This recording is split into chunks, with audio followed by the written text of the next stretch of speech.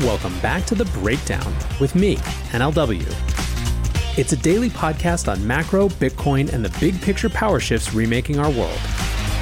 The Breakdown is sponsored by Crypto.com and Nexo.io and produced and distributed by CoinDesk.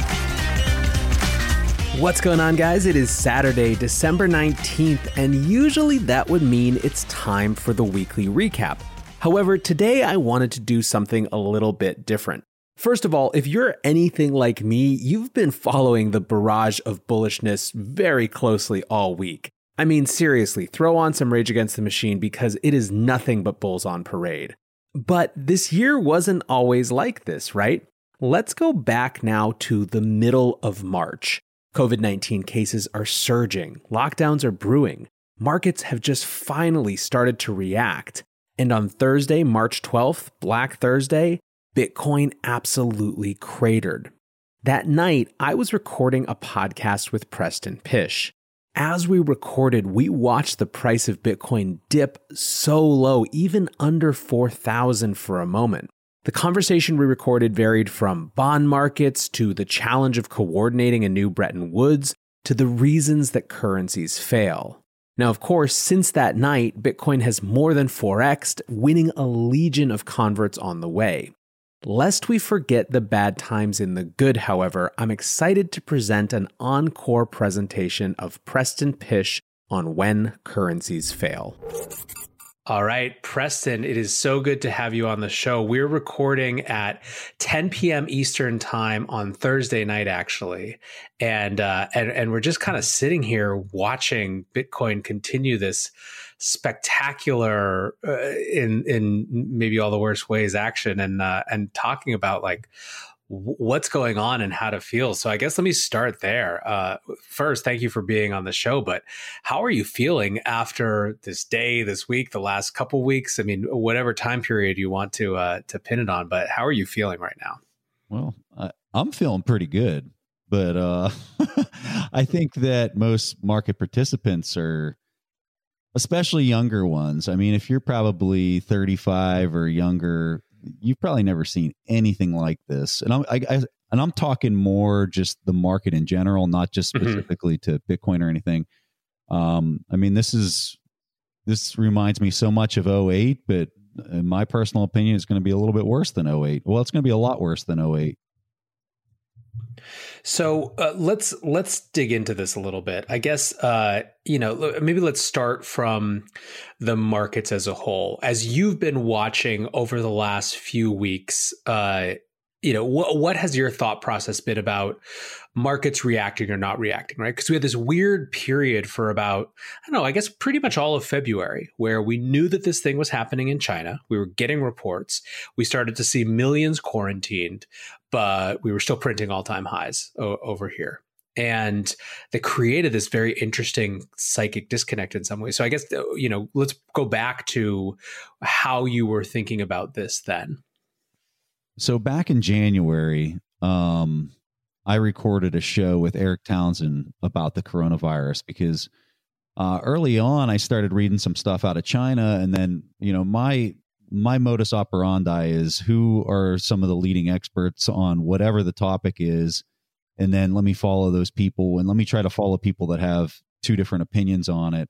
And so I started following some accounts out of China that were slipping videos and comments underneath of the firewall. And I saw really quickly that what we were seeing over there looked like a military biochem exercise as far as all the stuff that they were wearing, the dead bodies inside of the hospital, the fact that they were basically conducting warlike triage on some patients and the other ones they were letting them die. And so I was looking at that scenario, the fact that they barricaded a city with 9 million people in it. And just to put that in context, New York City's probably around 7 million people. So the fact that they barricaded an entire city of that size off and just cut down the whole supply chain and everything, I was looking at that and I was saying to myself, and Eric Townsend was another person who was saying it, and that's why we recorded our conversation back in January.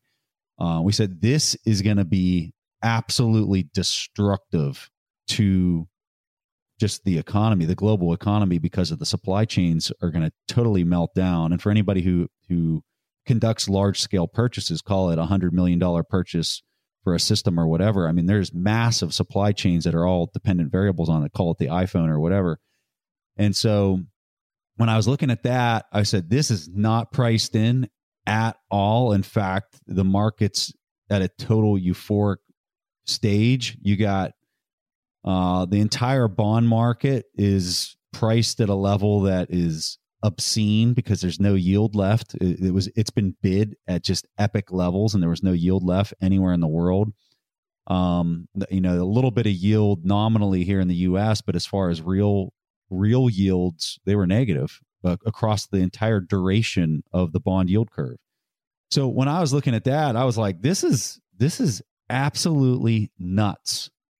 And so, I wasn't to the point where I think you sell everything back in January, but then by the end of February, I have a tool that we sell subscriptions to a tool on our website, and it's a momentum tool that I wrote the software for. And the tool really looks at long-term volatility trends and then provides momentum recommendations based on those momentum trends. And on the 27th of February, the tool turned red which was basically saying, hey, this is a 2 standard deviation move on the volatility, on long-term volatility. And so that was on the S&P 500. And I was like, all right, well, that's a sell. And sure enough, this thing has just continued to cascade like we have never, ever seen, in my personal opinion, in financial markets. And I would even describe this maybe as being a little bit more monumental than the 1929 crash, simply because you didn't have this situation where you've got a virus that is literally shutting down everything. When you think about how your body works and how it basically exchanges the chemical ATP, which is your energy chemical throughout your body, if you have an organ that seizes up, whether it's your lungs, whether it's any one of your organs, right, your kidney, you name it, if one of those organs seizes up, it's pretty much the death of the body of the person.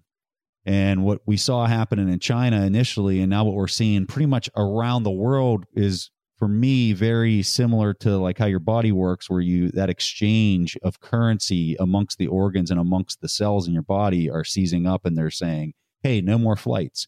Hey, we're not shipping anything to this country now. And that is a absolute recipe for disaster that's just further laid on top of the currency. I'll call it a currency crisis, because you're at the end of this long-term debt cycle that's been running for 80 years. You're laying those two things on top of each other. And I don't think anybody who's participating in the markets, I don't want to say anybody, but a significant amount of people that are participating in the markets have no idea what's on the horizon from here. Yeah, well, so this is the interesting thing, right? You had, even up until Monday of this week, right, people saying this is a short-term correction. Government will step in and fix it, right? In some manner of speaking, there's some version of that narrative. And the question is, so far, the market has rejected what they've seen. And we haven't even begun, I think, to your point, to deal with not sort of the market insecurity ramifications of this, but the actual economic fallout from entire, municipalities being shut down for weeks or months at a time, and what that means for people's real lived lives, right? It's actually, so one of the things that I think we will look back at this time on as a time when narratives broke down, and one of them that I think is quite poignant is the idea of an economy as something that is separate from the political scorecard of the stock market or asset prices. I think those things are going to unravel in a big way, and unfortunately, I think that we've only barely begun to start to see that. Yeah, I think one of the things that's happening right now that so few people, and I mean so few people, understand, particularly people in academia and people on Wall Street, do not understand the fact that currencies fail. In my opinion, currencies fail when three conditions are met. First, when you have a currency that is not pegged, okay, that's That's one of three conditions that have to be met. The second condition is when you have the currency, the government is spending at a rate that far exceeds the tax revenues. Okay, that's the second condition of three conditions that all three have to be met. The third condition that has to be met is that the debt that's denominated in that currency. So for the U.S., this would be their treasury and our bond market, right? That debt has reached a yield of 0%. When you have those three scenarios that are met, that's whenever you start to see the currency that's underlining all that starts to go into a failure. Now, academia has said for decades that fiat currencies, they don't need to be pegged to anything.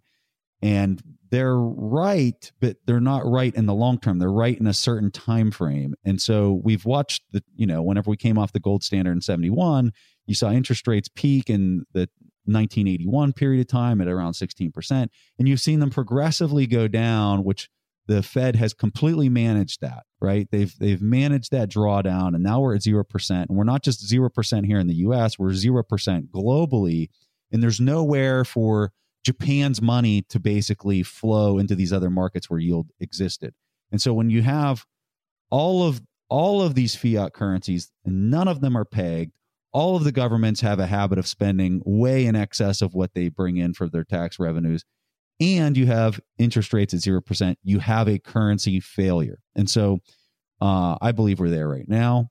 And I think what you're about to see is printing and economic stimulus that has, like, people cannot even comprehend the amount of stimulus they're about to pump into this thing. It's going to be, and I don't think they're going to do it just at the QE level. I think they're going to do it through UBI, Universal Basic Income, where, hey, you filed your taxes last year. Congratulations. Here's $5,000 into your checking account that you used for that.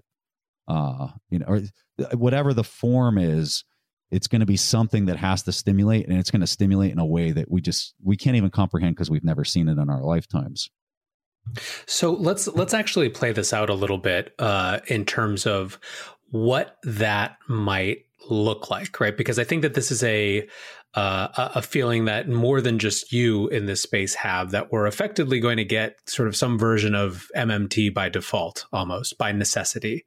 So in the short term, what does that look like? And then, one of the things that I want to make sure of is that listeners from this show, just like participants in crypto markets, don't all come from a finance background.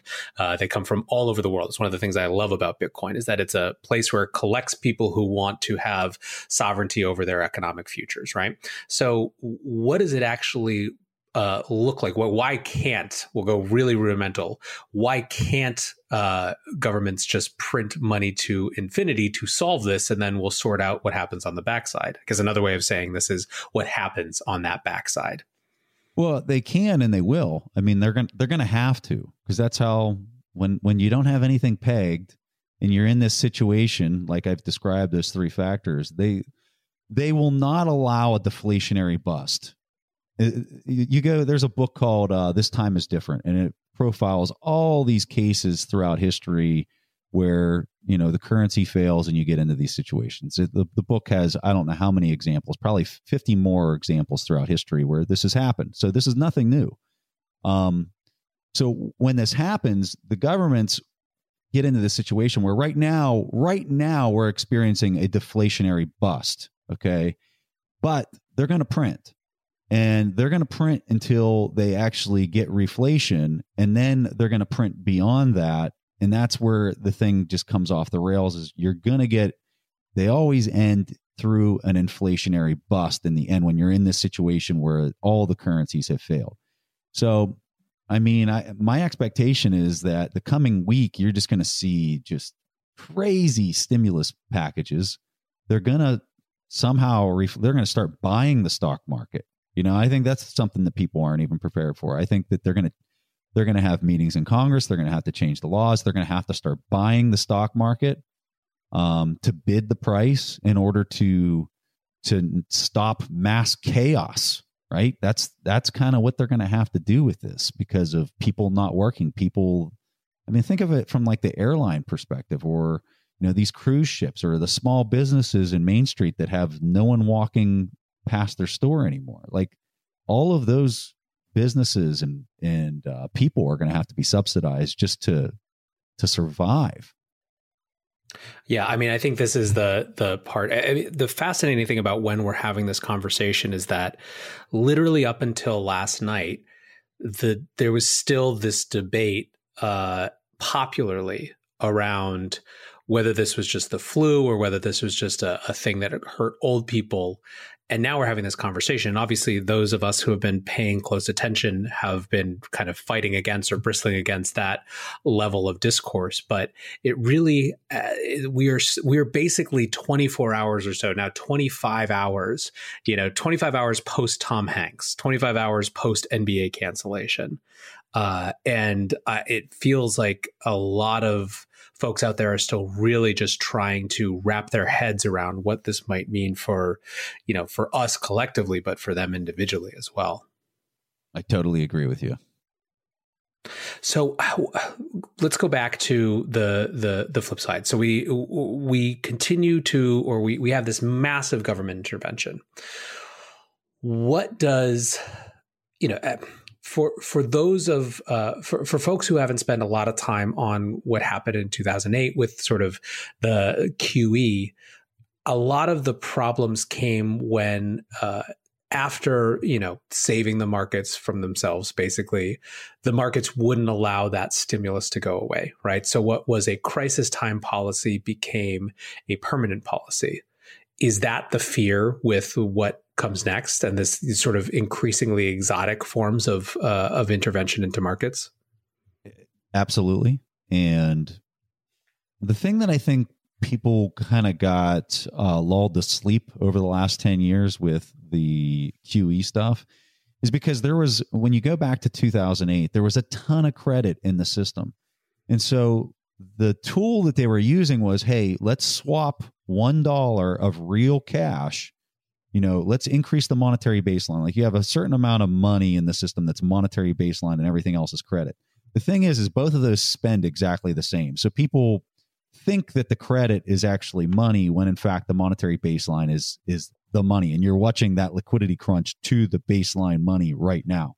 But back in 2008, what you had happen was the central bankers are like, all right, there's an absolute tank load of credit in the system. So let's do this. Let's swap real dollars for the credit, and we won't see inflation if we do that because it's a one-for-one swap. And they did this through the bond market. So if you were a rich company or a highly capitalized company or a rich individual and you sat on $1 billion bond tranche, what you learned over the last 10 years is that here comes the Federal Reserve. They're a buyer at pretty much any price, and they're going to bid that bond market up to ridiculous levels, which means the yields get pushed down to nothing, right? And they make out like bandits. And so your liquidity insertion point was straight to the top. And that's why you're seeing the political dynamics play out that you've seen play out in the last 10 years.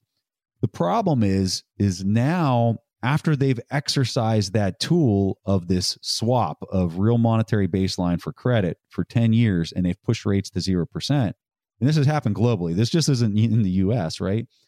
They've done this and they've exercised that tool to the point where you can't use the tool anymore. It's like a video gamer that uses like a Zelda sword, right? They've used it so many times and then the thing stops working and you can't use it anymore. Well, that's kind of where they're at with QE. So now they have to transition to a different instrument.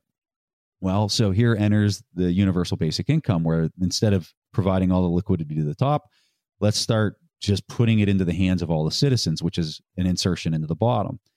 So where this gets crazy is that everyone hearing that is like, all right, I'll take $5,000 or I'll take $10,000 or whatever they're willing to give me. I'll take that right now. But when you look at your inflation gauge, it's based on all those metrics of spending that's going to happen at that level. And here's another important point. They're not swapping a one for one at this point like they were doing during the last 10 years, where if they pull $1 of credit out and they put $1 of real money or, newly printed money into the hands, you don't see inflation. But now that tool has been completely utilized and now you're going to transition into the masses, Now what you're going to actually see is for every dollar they put into the system, it's going to be inflation. And so what is the one thing that the bond market hates more than anything? It's inflation. Because if you have a bond that's yielding 2% and there's 2% inflation, congratulations, you made 0% with respect to your buying power at that point. You have zero gain, but you're locking up your capital into whatever the duration of that bond is. So I think where the Fed is looking at this and they're saying, all right, this is going to be cataclysmic, is they're saying every dollar we now implement via UBI is going to be inflation, and it's going to melt down the bond market, because all that inflation is going to start getting priced into the bond market, and you're going to have this just neutron star explosion in the bond market. And I don't think anyone is prepared for this. I mean, hell, you've seen all these Wall Street experts bidding the living hell out of the 30-year, and the every duration in the bond market has been bid over the last 3 weeks up until the last 3 days. And all of a sudden, the bond market's starting to sell off here these last 2 days. And I think there's a few smart people that are starting to get it, because they're going to try. When I think about the size of the bond market, it makes the stock market look like a freaking pimple, right? And so when you're trying to push a bond market the size of a flippin' elephant through a pinhole, you're going to see the biggest limit down sell in that market that the world has ever seen, in my extremely humble and personal opinion. Do you think, so going to who is getting this now, are there any kind of clarion voices in the traditional markets that have either been sounding this warning or at least coming to it now? And what are they saying, if so? I mean, most of the people that are in the Bitcoin space, for the most part, I think know that what I'm describing here is, like, you just can't keep printing, right? I think everyone's got that intuition. They might not understand the mechanics of it, but I think they understand it, and that's probably why they're owning Bitcoin, right? As far as like some people that I would consider huge influencers in the space, like Raoul Pal, that dude gets it. Grant Williams, he gets it. Pomp, I mean, that dude gets it. And there's many more, and you look at Adam Back, he's very technical, but the dude gets it. So there's people out there that are, in my opinion, voices of reason. But unless you've kind of really studied the living heck out of this, and you come to the table with the mindset that what is being done is not fair, and not necessarily, the universe doesn't necessarily really give a crap about whether something's fair. It's functioning in a way that should align with the greater good of the whole. And so I think people that are approaching it with the mindset of saying, hey, this is not good for the whole, this is good for unique individuals based on the way that it's configured, are looking for, how is this going to be resolved? And I think a lot of them are arriving at the step of Bitcoin. How much do you think that this is a crisis born of almost a normalcy bias or something, where the traditional markets are full of actors who have just come to assume that this is reality, right? Where they just have become convinced by their own narrative in some way. So Icarus paradox, the thing that made you wealthy, the thing that puts you at the lap of luxury, is the same thing that will cause your undoing. And so think about how many people, especially on Wall Street, they have absolutely benefited from this model more than anything we've ever seen. And so that's their Achilles heel, is that they've benefited from this, because they're looking at something like Bitcoin and saying, that's for a bunch of idiots. Like, who actually thinks that could possibly hold, and like, oh, that's going to get slaughtered. Like, they just totally write it off. They don't want to learn the technology. They don't want to, they just see it as a joke. And, in my very humble opinion, that's going to be the downfall for a lot of people, is because their success and what has led to their success isn't necessarily their skill or their talent. It's more where they sat for that moment in time. And if they don't start questioning some of their underlying assumptions, it could get pretty crazy for them. I mean, can you imagine if, and this is something people lose sight of a lot, is you have other countries that have put up with dollar dominance for the last 80 years, and that has not been advantageous for them. So imagine if you have one of these nations step in and buy $40 billion worth of Bitcoin, right? That can happen. And in fact, I kind of expect it to happen. And if it does, you're going to see the price, it's going to be kind of insane. This episode is brought to you by Crypto.com, the crypto super app that lets you buy, earn, and spend crypto all in one place and earn up to 8.5% per year on your Bitcoin. Download the Crypto.com app now to see the interest rates you could be earning on BTC and more than 20 other coins. Once in the app, you can apply for the Crypto.com Metal Card, which pays you up to 8% cash back instantly on all purchases. Reserve yours in the Crypto.com app today. Looking for the best way to stay on top of your investment game? Nexo.io has you covered in 3 easy steps with their high-yield savings account for digital assets. Step 1. Create an account at Nexo.io. Step 2. Transfer assets to your secure Nexo wallet with no minimum or maximum limits on funds deposited.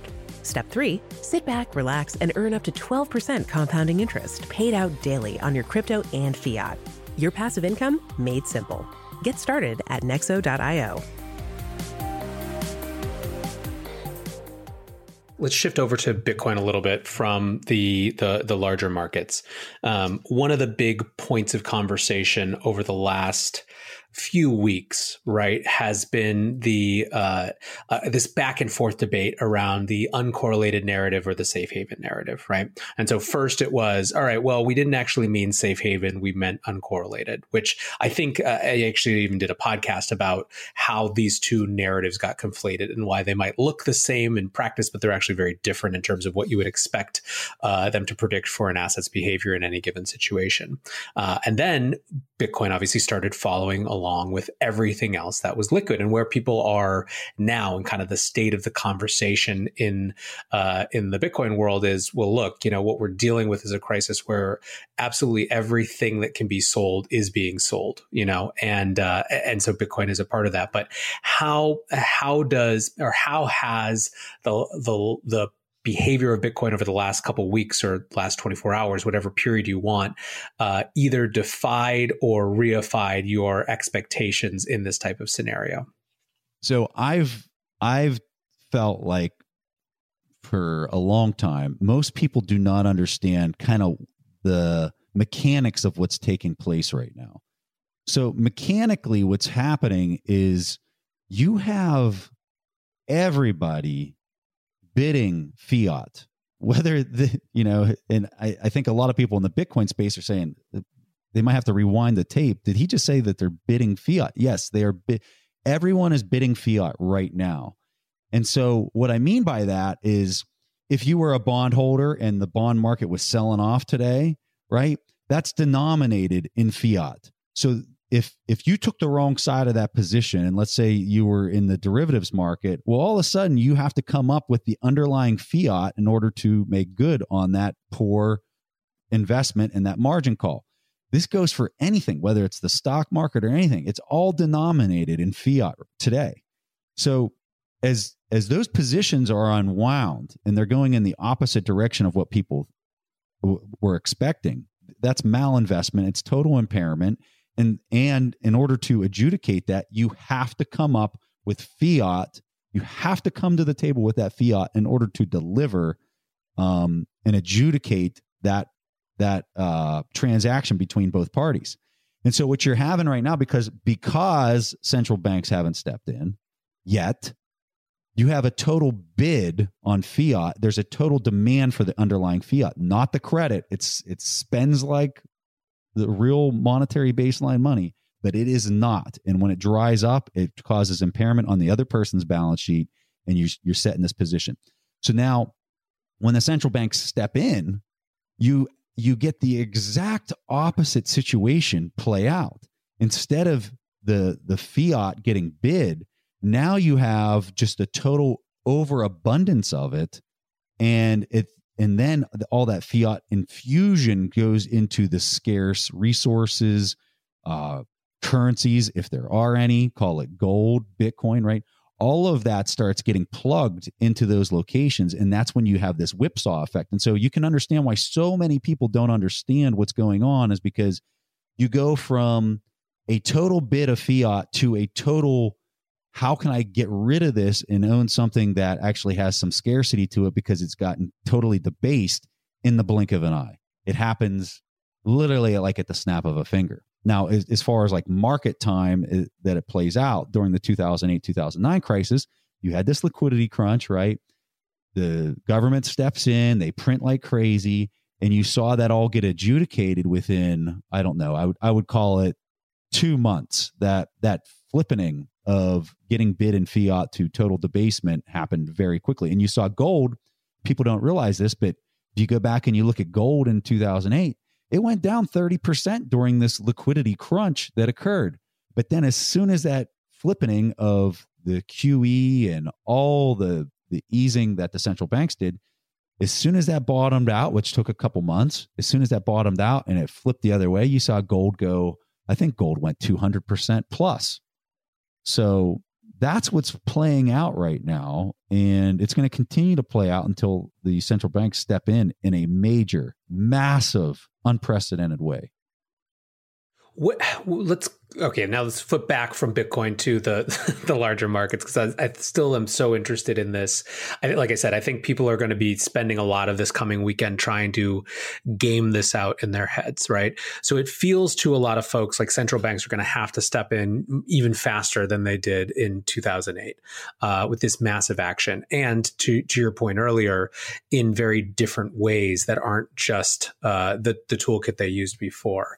How long? I mean, the thing that's crazy about this is we're still experiencing the underlying catalyst, right? We're still coming to grips and barely coming to grips with the underlying catalyst in this disease. How does that factor into what the timescales for these challenges actually even look like? So this is really hard to answer, but I'll tell you how I see things playing out sequentially, right? First, what you're going to see is the massive stimulus that we've mentioned, right? Next, you're going to see the bond market blow up, because all that stimulus is going to start creating this inflationary piece that, if you ask any person on Wall Street right now whether there's going to be any inflation in the next 30 years, they'll laugh at you. They'll say, no, that's why you can go out and get a mortgage right now at 3% or less, right? Okay. So they're all pricing as if, and that's nominal. That's not even real. Right? If you account for 2% inflation, which is going to be way more than that, okay? And that's a very highly controversial statement that many people will disagree with. But if you account for that, that's 1% that the bank's making on a 30-year mortgage. That's how can they possibly stay in business with that, right? So for me, the next sequence of events after they start printing, then you're going to see the bond market start just selling off like you have never seen a sell-off. And then you're going to get into a point where people are saying, hold on, there's something wrong with this currency. Like, this is a currency failure. And then it's just going to be like, holy hell, what can I own that doesn't, and I think you're going to see, some countries that start stepping in and start seeing what in the world's happening. And I think they're going to actually start taking, even if they take for a country, it's a small position to go ahead and buy, $1 billion worth of Bitcoin, right? And that's a hedge if that becomes the next global money. I mean, what else are they going to buy? What else? What other currency settlement? Let me rephrase that. What other settlement currency is there other than gold? Okay. So they can do that, and they have been doing that. But now you've got a wrinkle in the equation, because you couldn't go to Starbucks and spend an ounce of gold, right? Or a small portion of the gold. So now you've kind of turned this on its head, and where you've even turned it on its head in a way that's so different than anything we've seen in history is I can take physical possession of it immediately. I don't have to wait to receive it, right? So I think central bankers in some other countries that are looking at this and they're seeing a meltdown in fiat and specifically the dollar and the euro are saying, wait a minute, maybe we just have some small exposure. Then all of a sudden it just kind of starts going in a direction that nobody was expecting, at least people that are outside of the Bitcoin space. This actually segues into something that I wanted to ask you about too, which is we are, again, based on just our proximity to where in the crisis cycle we are, thinking about this largely from a U.S. standpoint. But this is a global crisis, and obviously it is revealing and reminding of just how interconnected things are. How does this play out in other parts of the world, right? Like we're looking at these major economic dislocations and potentially fundamental changes to the way that the economy is run, but it stands to reason that some of these fallouts could be even more disastrous in other parts of the world. Yeah, that's hard for me to really speak intelligently on. I totally agree with you. I think it's really hard to pinpoint where the most pain is going to be felt. I think I will say this, from a medical standpoint, I think that the people that are handling this probably that are going to come out of this the best are the ones that are the healthiest from a generalization of the population. The ones that have great work ethic, the ones that are equipped medically to be able to handle all this from the cost of medical and all that kind of stuff. And so when I look at the U.S., unfortunately, I hate to say this, but I think that we're in a pretty precarious situation to handle this medically. If you have pre-existing conditions, this virus is... from my vantage point, this virus is kind of like a war of attrition. If you get it, and this is from some of the stuff that I've read out of China, if you contract the virus, you kind of hold on to, you have those symptoms for a month or more. And then all of a sudden it starts to take a toll, this war of attrition on your body, and then organs start to fail, call it your kidneys or your lungs.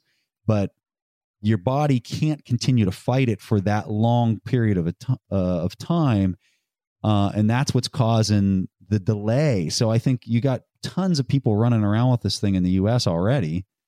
And for a healthy person who has a great nutrition, is in shape, they can continue to fight it for a longer period of time. But for people that aren't necessarily what I described, they're going to have a much harder time surviving this thing. And the toll that that's going to have on our medical facilities, the toll that's going to have on our insurance industry, my God, I can't even, and I know I sound like a total doom and gloom, but dude, I live in reality.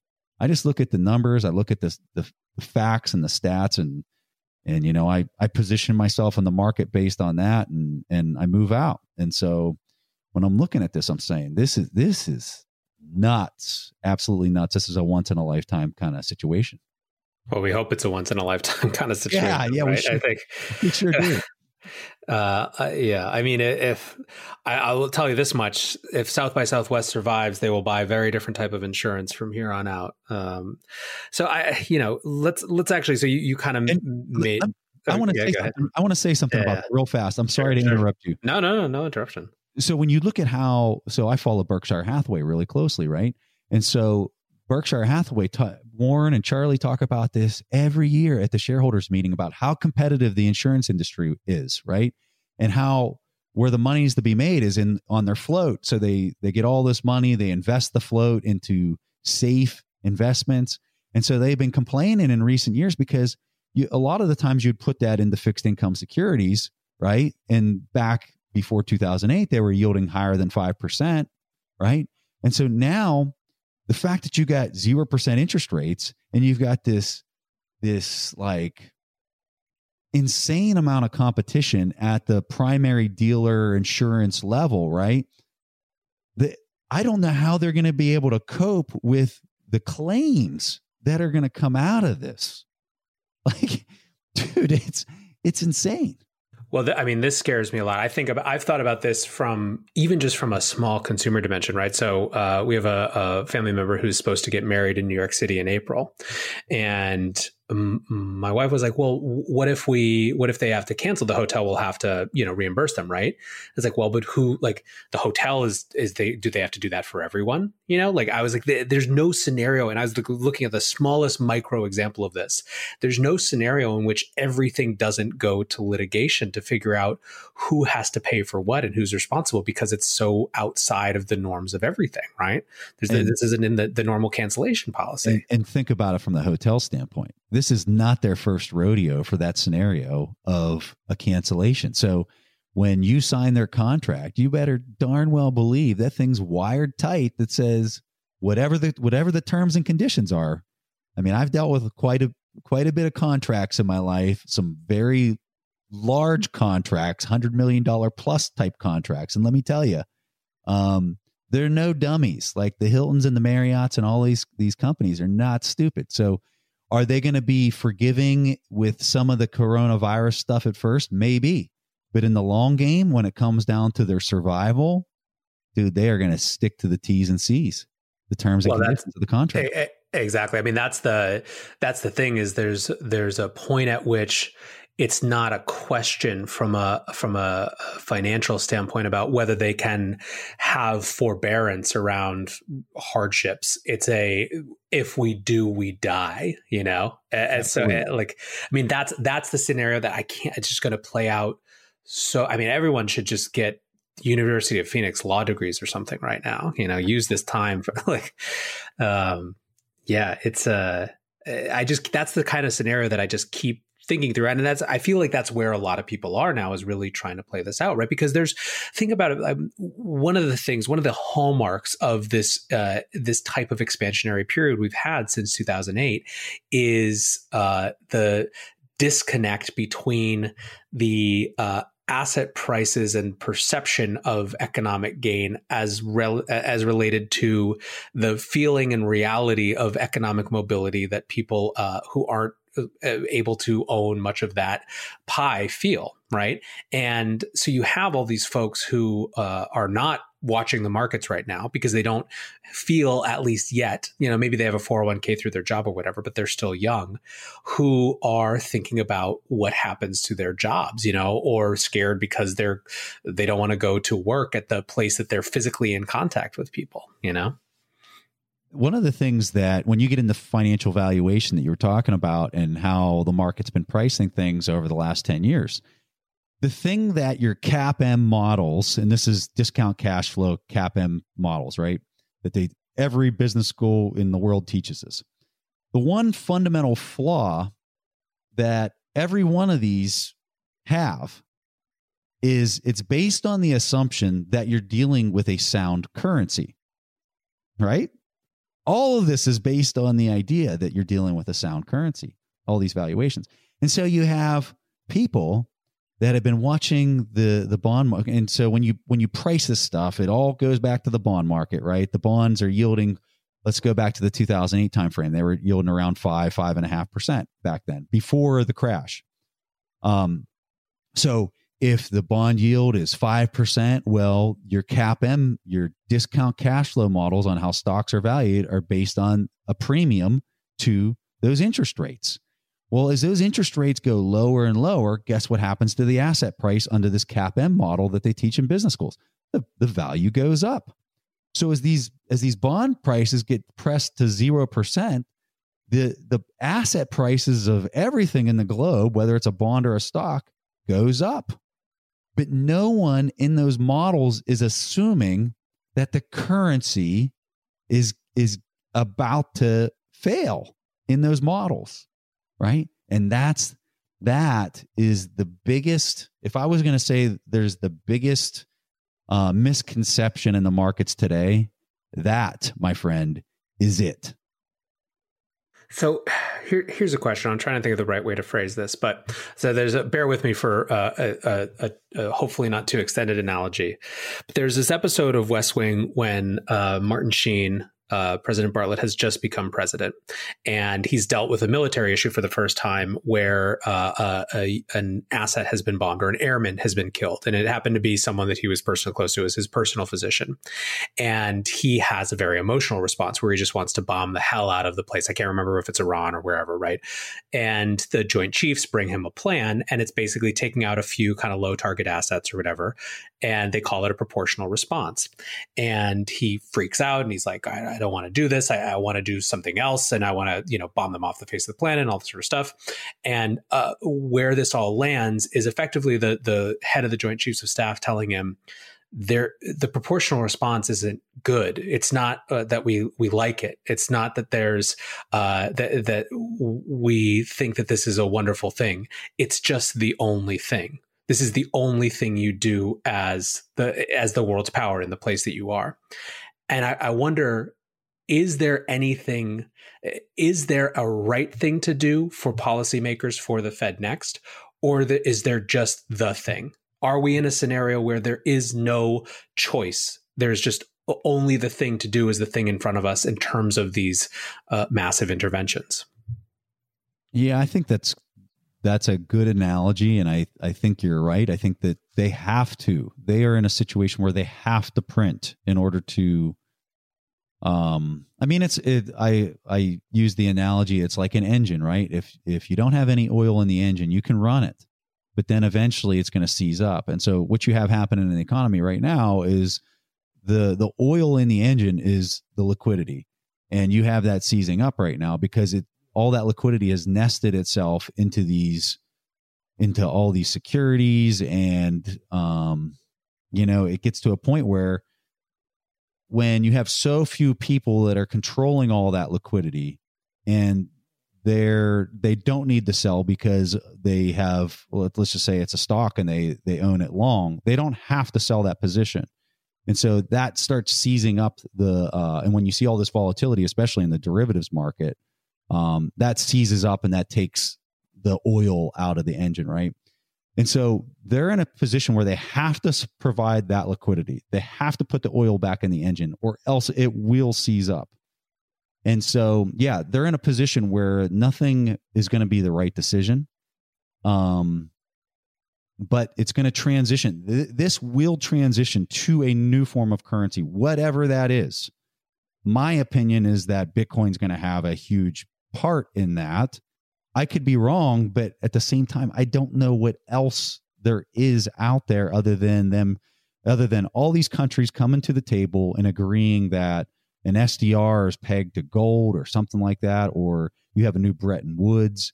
And I think that the reason that those two scenarios are not highly probable, but could happen, is because you have to have all these countries that come to the table and agree that they now are going to be fiscally responsible in the way that they're spending. I think that the habits that have been established from a macro standpoint, congressionally, fiscal spending wise, has grown to, it's almost like a person who just has a really bad eating habit, right? They just eat nothing but junk food, and they've been doing it for 40 years. That's where you're at with the spending habits, not just in the US, but globally. They have been spending at a rate that is uncontrollable at this point. So I just don't know how they're all going to come to the table and agree that they're now going to be fiscally responsible, and they're all going to agree on a common currency that's all pegged like we had back with Bretton Woods. I think that was a different scenario than what we got now. Well, what's fascinating, just even to game theory this out, is I would actually say that it's highly likely that they try to do something like that. Yeah. Right. And the fascinating thing is that there's going to be some portion of people that watch that effort. And by people, I mean, not just individuals, not just institutions, but actual governments as well, who the difficulties, the follies, the unlikelihood of that process actually working is what drives them to go seek kind of market provided alternatives. This is important. You got to think of the time frame. So Bretton Woods happened in 1944. You had the Great Depression back in 29, and I think it bottomed in 33. Was it 31 or 33? I think it was 33 that you had the bottom of the Great Depression there. And so you had literally 11 years after the bottom hit that Bretton Woods occurred. So to think that, and think about, I mean, look globally at the leadership that's in charge right now. And I'm not calling any specific country out. I'm just saying globally, look at the leadership in charge and look at the anger of the population and the aggressive self-interest of every country. I think by 44, you were at a different point in time where everyone was like, all right, maybe we need to all get along here and we need to start being conservative with our spending habits, right? Like you had a decade that played out of just severe pain on so many different fronts before you got to Bretton Woods. You don't have that at all today. Not even close. Yeah, I think that's an interesting point in terms of the preconditions for something like that having any chance of working, right? Especially because it's hard to imagine that scenario. And I feel like we're now in minute 48 of this conversation, which means we're allowed to get into weird political science theory and stuff. And anyone who's done with us can be done with us. And that's very reasonable. Thank you for listening. We'll see you on Monday. No, but it is interesting. Like you have to imagine that any scenario in which other players came to the table, it's hard to imagine a scenario in which they weren't negotiating for lesser power of the dollar, which is going to be an a priori non-starter, right, for the U.S. To some extent, right?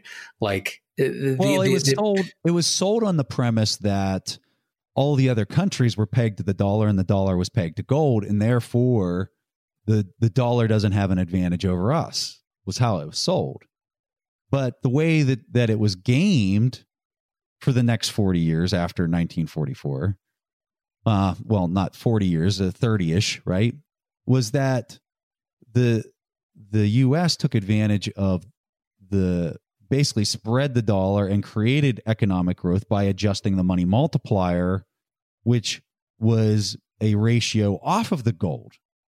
And so all the other players that continued to peg their money to the dollar were laggards in that policy. And that's why you saw such, I mean, historians will tell you it was because of all these other factors of how great, I think it's interesting when you go back and you read some of the narratives on why America had such a boom throughout that period of time. And some of them are valid, but you can't neglect to look at the fact that the dollar was being manipulated through the money multiplier and how much reserves the banks had versus the amount of gold in the coffers. So, and then in 71, it got so out of control that if all those dollars that were out there that had been created came back home and were swapped for gold, there wasn't enough gold to do the swap anymore. So that's why they came off the gold standard. And so when the U.S. came off of it, well, guess what? All those other countries that were pegged to the dollar, they now had to come off. They were all off the gold standard too. And then you just had this floating fiat, right? And so that can work. Remember, I said there was 3 things that cause a currency failure, and one of them was 0% interest rates. Well, if you have positive interest rates, and I mean, go back to this period of time, you're talking double-digit interest rates. There's a lot of room to maneuver to take those interest rates lower and keep everything still afloat. But once they get to 0, well, then the jig's up. What do you think, if anything? So we're talking about the currency ramifications of this when currencies fail. How do you think this shifts in the short, medium, or long term the conversation around basically digital fiat, government digital currencies, right? Central bank digital currencies. Well, it's based on how much you trust them not to debase it.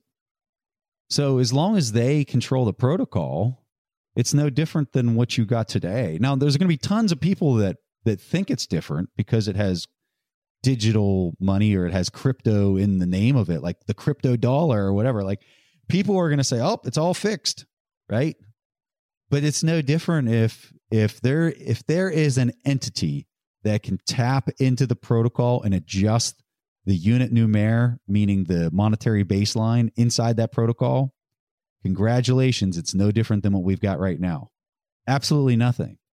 And so the fact that you have this alternate digital currency that does not have a controlling entity that can manipulate the monetary baseline, Bitcoin, they're going to be held accountable to that. So they can create their digital, currencies, and they will. They're absolutely going to do that. They're going to force people to make their tax payments at the end of the year in that currency.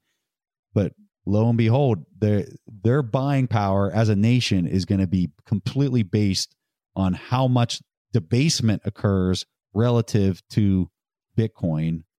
If my underlying thesis and assumption is valid, that Bitcoin becomes the new currency. Do you think Bitcoin is ready for this?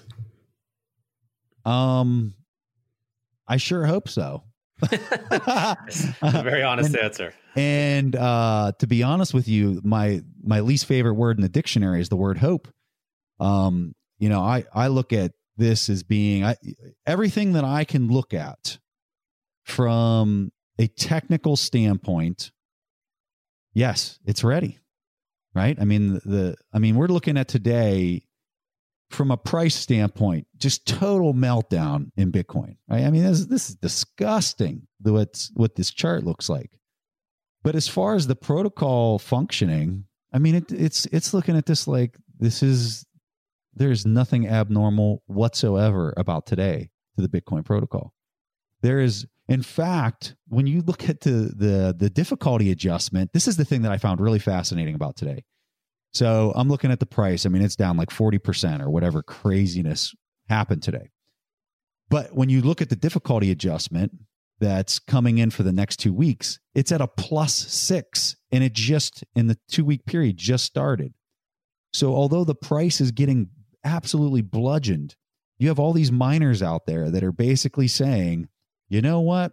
The price went down 40% today, but I'm still willing to spend all of this money, all this fiat money for this electrical power that I'm receiving in exchange for the whatever probability I have of actually receiving so many Bitcoins as the block reward. They are turning on more mining rigs in this scenario. Your tweet from earlier tonight, where 76% of the people participating in the buying and selling, you have 76 people that are willing to buy for every 24 that are selling. Okay. And the price is going down. So that tells you those 24 people have very large positions, and the 76 people that are buying do not have nearly as much capital as those 24 had. But the numbers of people that are buyers versus sellers tells you something very important that is very abnormal for that type of price move. Extraordinarily abnormal. Now, I mean, this was so fascinating to me, and I actually have to give it to Hunter Horsley from Bitwise, who caught this earlier in the morning when it was at 72%. So it actually went up over the course of the day, which is really another important wrinkle on this, another important note. That means that it has gone, and we'll see what it is in a couple hours when they update it again. In the span of this conversation while we've been on the call, by the way, we've been between 3,900 and 5,100 where we are now.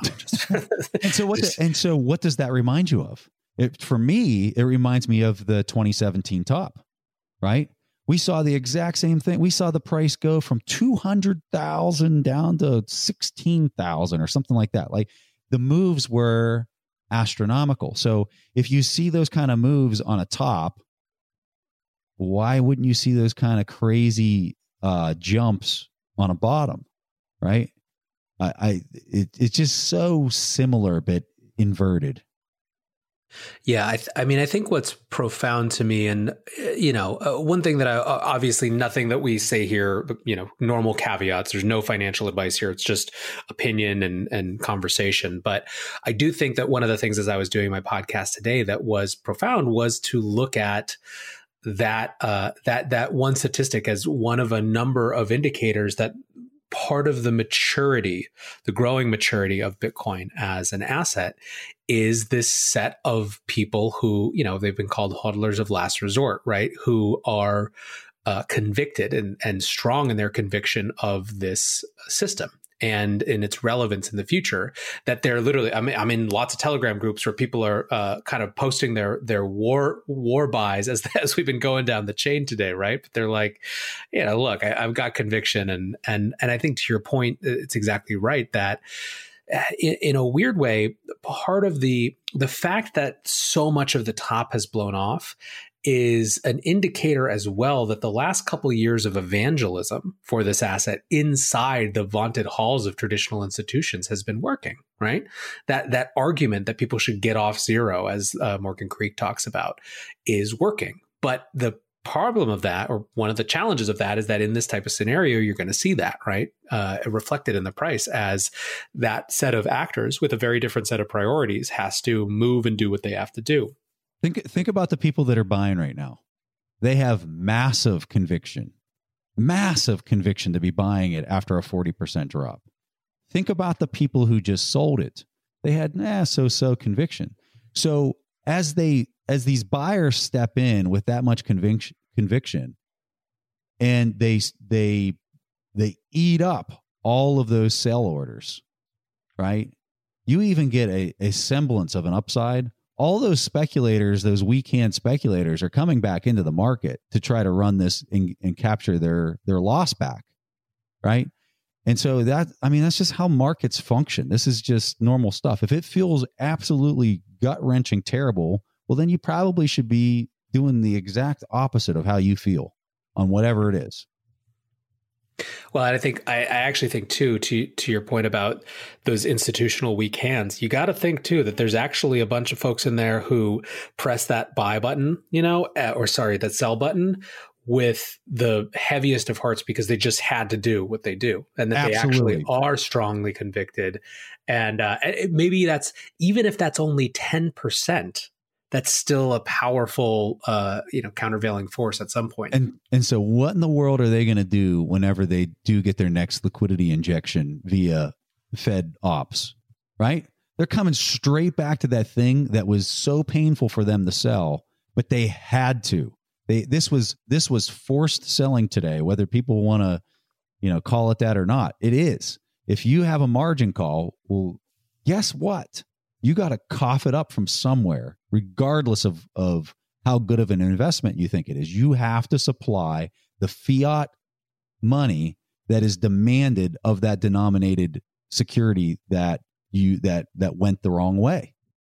So we've run an hour. I could pick your brain and talk about this for a long time. But just to kind of for those who are listening who are they're not worried about their conviction in Bitcoin. They're worried about the kind of world that they're seeing. What gives you a sense of optimism at a time like this?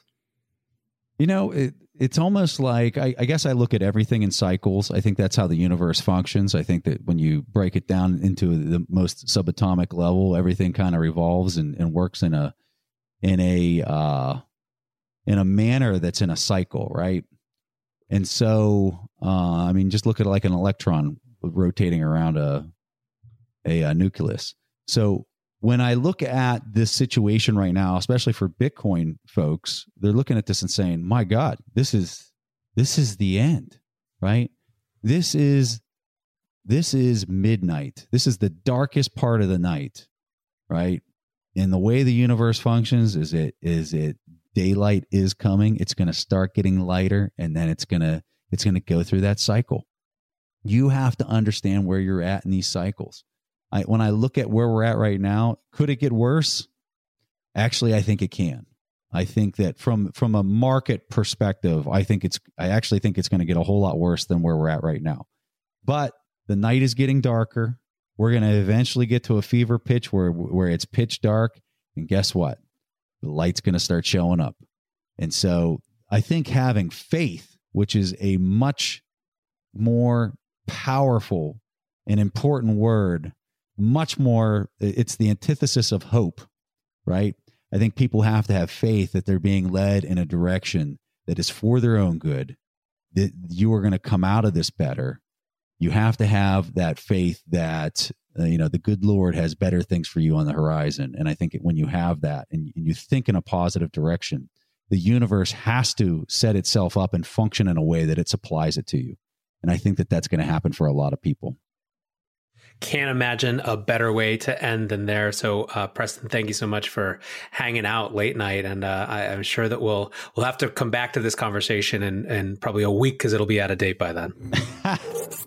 The notable thing about that conversation is just how much of it holds up months and months later and how much of it remains relevant even now. This is a testament, I think, to the time scale that Bitcoiners think on. Many, if not most of the folks who have grown conviction in this space have done so because of a long-term thesis about shifts in economics and power. In the context of a world so barraged with social media and the 24-hour news cycle, that's a powerful thing. I hope you guys are having a great weekend. I'm really excited to kick off my end-of-year extravaganza on Monday. 14 guests, 21 minutes each to tell their story of the craziest year that any of us can remember and make their predictions for what comes next. So until tomorrow, guys, be safe and take care of each other. Peace.